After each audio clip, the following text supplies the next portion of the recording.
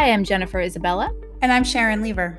Your co-host for Forrester's podcast, What It Means, where we explore the major changes in the market influencing executive priorities. Today, we're joined by Vice President and Research Director Mike Pregler to discuss the challenging environment that sales leaders face and what it will take to succeed in 2021. Welcome, Mike. Thank you, Jen. So, Mike, let's talk about where are sales leaders now? We're 6 months into the pandemic. Clearly, there's been a shift to virtual selling. What are, maybe some of today's challenges and, how are folks feeling right now? It's a challenge now for sales leaders. The business environment that we're all operating in is just unprecedented. It's something we've never experienced before. And where we are as sales leaders is beyond that initial adaptation to the pandemic and what do we do to just survive. And we're starting to recognize that not only do we have to deal with this current normal, but now sales leaders have to prepare for the next normal. And that's what they're starting to think about, is how to proactively plan for the next normal. And so what are maybe some of the main concerns that you're hearing from clients about what that next normal looks like? What are those challenges ahead or to plan for in 2021? Yeah, as sales leaders are preparing for that next normal, the challenges that they're looking at is, one is, of course, where are the markets that are the target markets that are growing for us? Where should we be investing our sales resources? And then how do we invest those sales resources to capture those markets? So, for example, what's the best selling motion to address that? Is it still, of course, face to face now is not something that's possible. So we've shifted to inside sales or digital selling, remote selling, and that's the next normal. But is that going to continue? And then how do I adapt my sales structure to continue that as we move forward? Also, then how do we blend in other sales motions for other routes to market, like indirect channels and even e-commerce? They're starting to look at how do we blend all those together to adapt to the markets that are growing, and then, of course, the markets that are much more challenged. And I imagine, Mike, this is, as you mentioned, it's unprecedented. It's just an experience no one's gone through before. So there's no playbook per se, right, that you can kind of dust off the shelf and say, oh, okay, this is what we do in this scenario.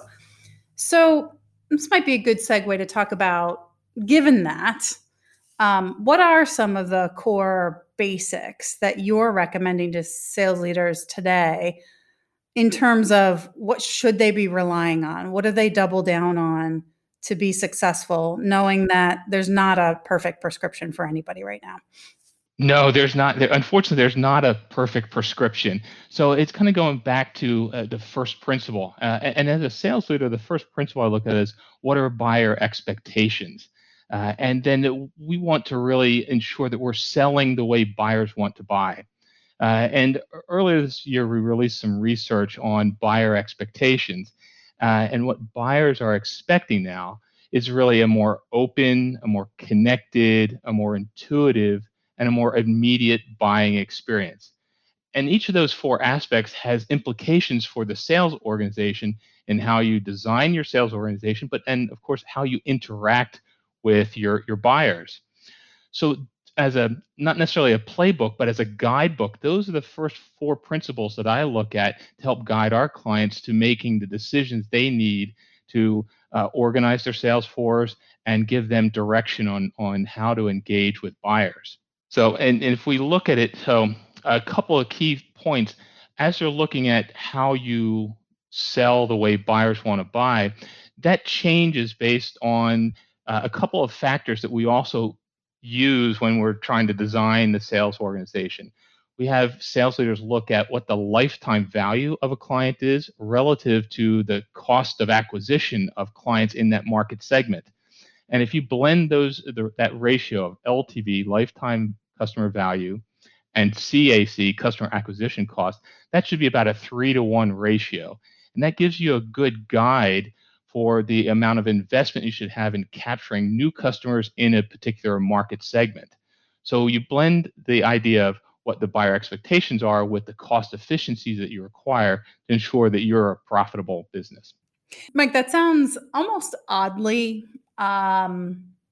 scientific in a way, right? Yeah, I almost would have expected you to say something much more fluid, or they've got to use their gut, or really get to know the emotions of their customers, or something like that. It sounds to me, and I've heard you talk also about the importance of the use of data in these moments and things of that nature. Um, is that a good characterization of it? Is actually don't use your gut as much. Go back to some of these more, scientific tools, if you will, to get a footing, to get a foundation, and understand where to go from there. Yeah, I think you proceeded exactly right, Sharon. I think sales as a profession, has reached that inflection point where we've shifted from the heroic, individual based sales process. Yeah, we're going to win this because we're super good and we know what we're doing. We've done it before, to being a more scientifically driven and data driven and insights driven operation and function. Uh, Part of that is because sales leaders are challenged by their boards and their CEOs to deliver a more predictable, consistent revenue stream. And in order to hit a predictable, consistent revenue stream, you can't rely on heroic efforts because they're unpredictable.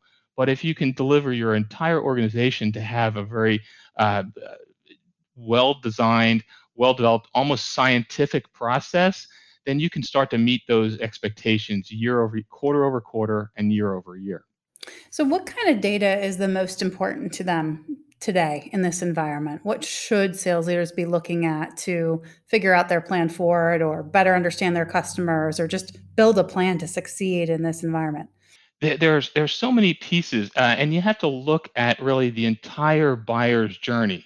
So, and that's one of the unique things I think that sales leaders have to recognize now is the buyer's journey in the traditional sales leader's mind was just a segment of the journey. It was through the selling process and then transaction, close, and we move on. But sales leaders need to look at the broader picture. Is there's a much more top of funnel information that's going on that where there's buyers are interacting with an organization prior to getting into a sales cycle, and then also after the close of a transaction. That's really the commencement of a relationship with an organization where the buyer starts to realize the value of the solution, and you go into the value realization phase of the relationship. So sales leaders need to ensure that their reps have insights and their organizations have insights across that entire journey from initial interaction with the organization. Are there intent signals? Are they interacting? Where are they interacting? What information are they seeking? And then as they get into the selling process, understanding what triggers are in engaging that buyer to take specific actions. Is there content? Is there information? Are there assets that are more valuable than others to the selling process? And that helps them put measures on the selling process, but also optimize the selling process as they go. And as you move into the closing of the opportunity and the value realization phase, now you're looking at how customers are consuming and adopting the solution that you have and how they're getting value out of it. And then what's the next step? Can they expand? Can they use other solutions? Are there more things that can add more value to the client? So all those things are really elements that you can measure along the process to help provide more insight to the reps and to the managers in the overall sales organization. How should sales leaders be thinking about some of the online buying behavior or e-commerce and how, you know, how does that work with human interactions or human support? Can you talk a little bit about that, Mike? Yeah, what we're seeing is sales leaders often look at when they consider their route to market tend to be a single threaded. I'm thinking of as one specific route to market, often typically a direct route to market. And what we're seeing now is that sales leaders need to have a much broader, and more comprehensive view of what their routes to market should be.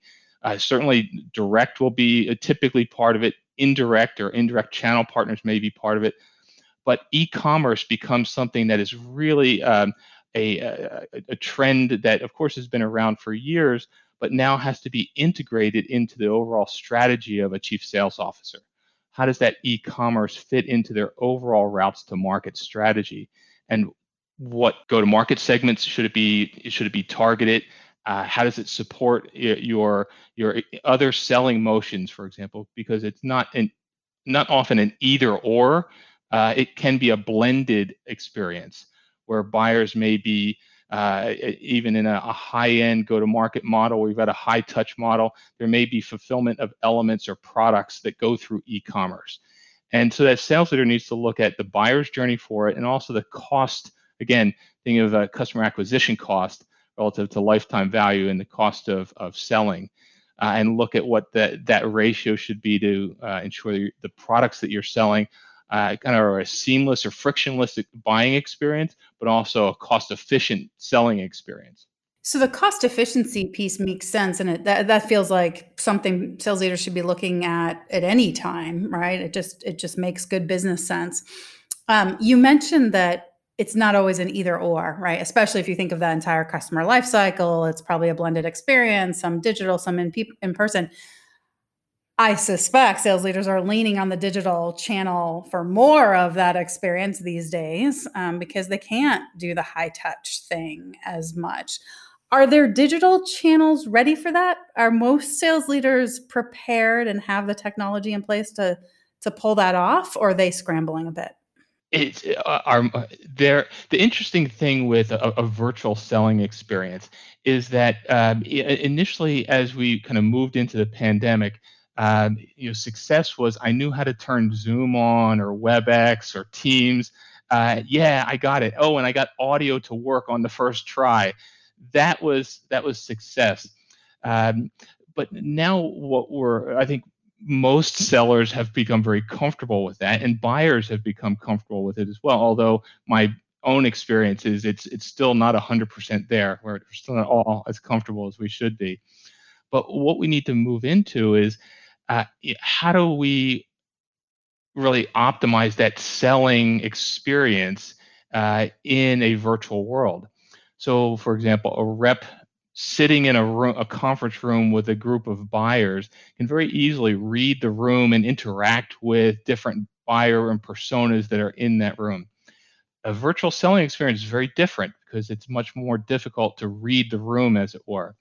So that becomes part of the enablement efforts that you have to have as a sales leader is how do you enable your reps to not only just use the technology but use it effectively in the sales process to engage buyers and engage their audience, and help the selling process be successful through that virtual experience. And so, I mean, what are organizations doing today to kind of lean in or take a look at e-commerce as like a strong channel for them? Are there certain, is there a playbook to extend that as part of your sales channel? Yeah, they need to build a playbook for how e-commerce becomes part of their overall routes to market strategy. And it's often that e-commerce is a common situation where, for example, an organization has consumables that go along with their products. Let's fulfill that through an e-commerce channel, and that's a fairly simple one that's been, I guess, a pretty mature market. But what we're seeing is how do we leverage certain products, maybe in a particular market segment that is a transactional market segment for a sales organization? And we want to deliver an experience that through e-commerce to that market segment.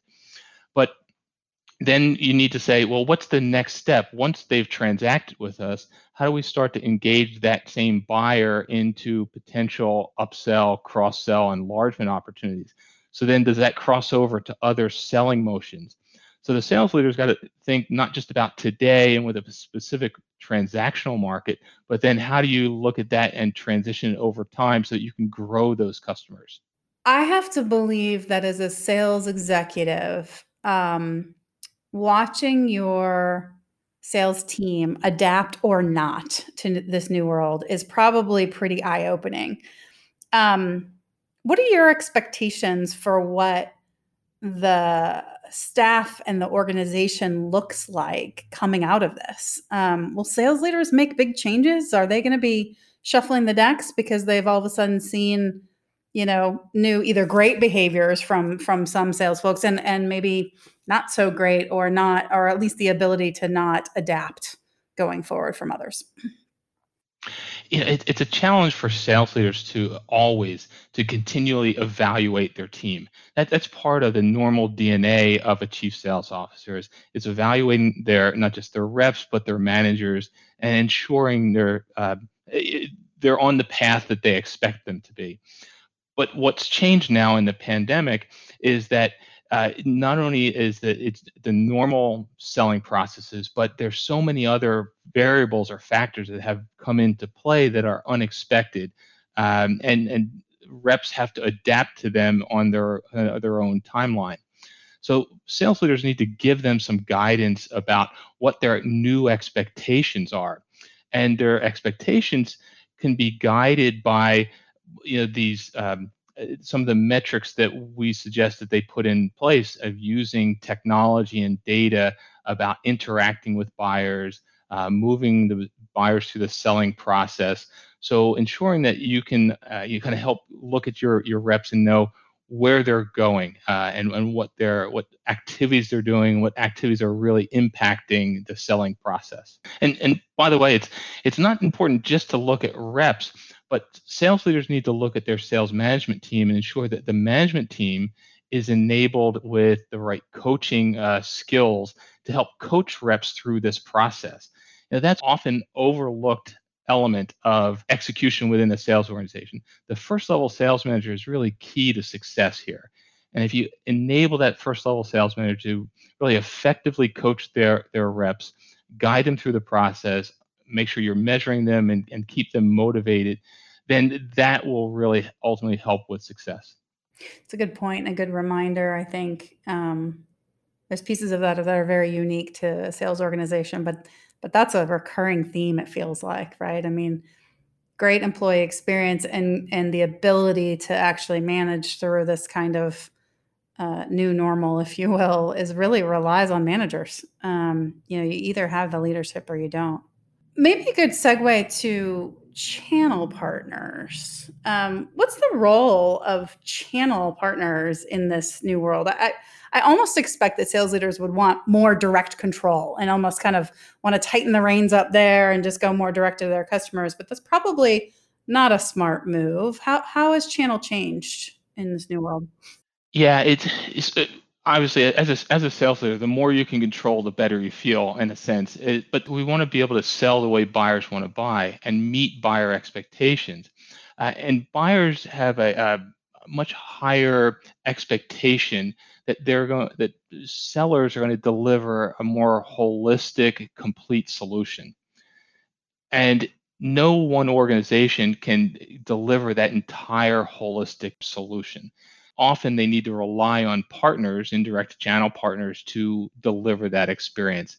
And as sales leaders, we need to be able to create an ecosystem of partners that can deliver that holistic experience and holistic product. So that may include partners that are both sell through partners, where we're reselling through a partnership, but also sell with partners that contribute to the overall solution, but may not be someone that you're actually selling the product through.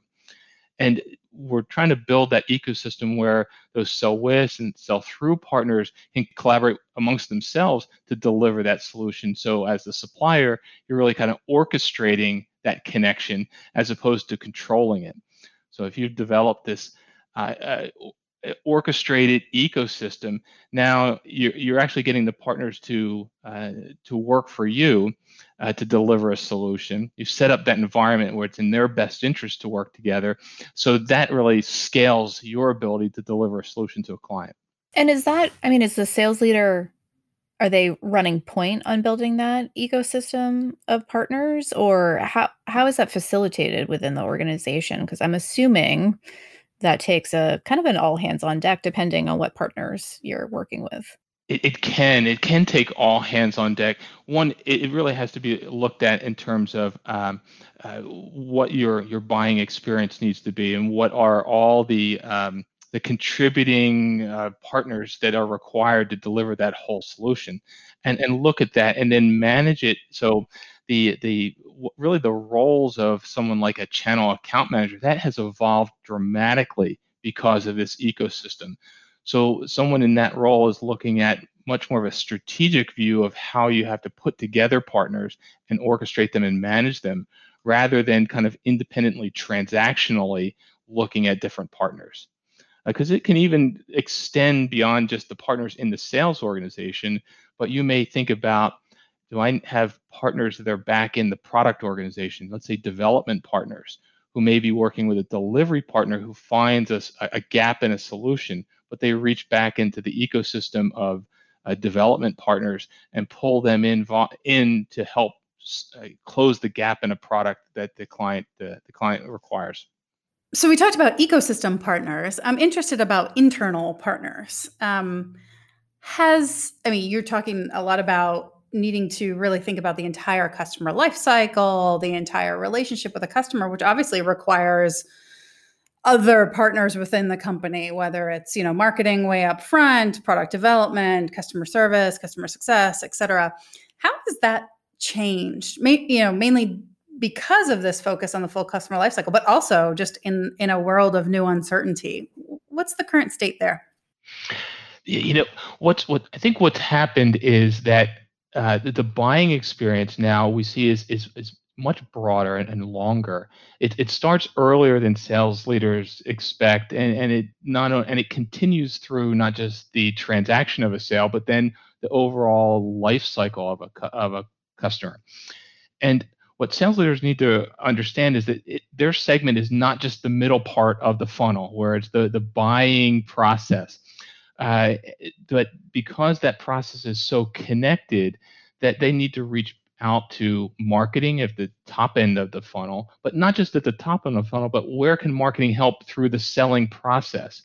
Often sales leaders wanting to control a process that, hey, stay out of my sales process. But now they really can look at bringing marketing proactively into that process to help make it a better buying experience for the client. And then, of course, once the transaction is complete and the client is now owns the solution, is adopting it, is consuming it, gaining value from it, how does the sales leader understand from the customer success organization what additional value can be added to that client? And connecting that experience there and connecting with that organization to help understand what additional products and services can be delivered or sold to the client.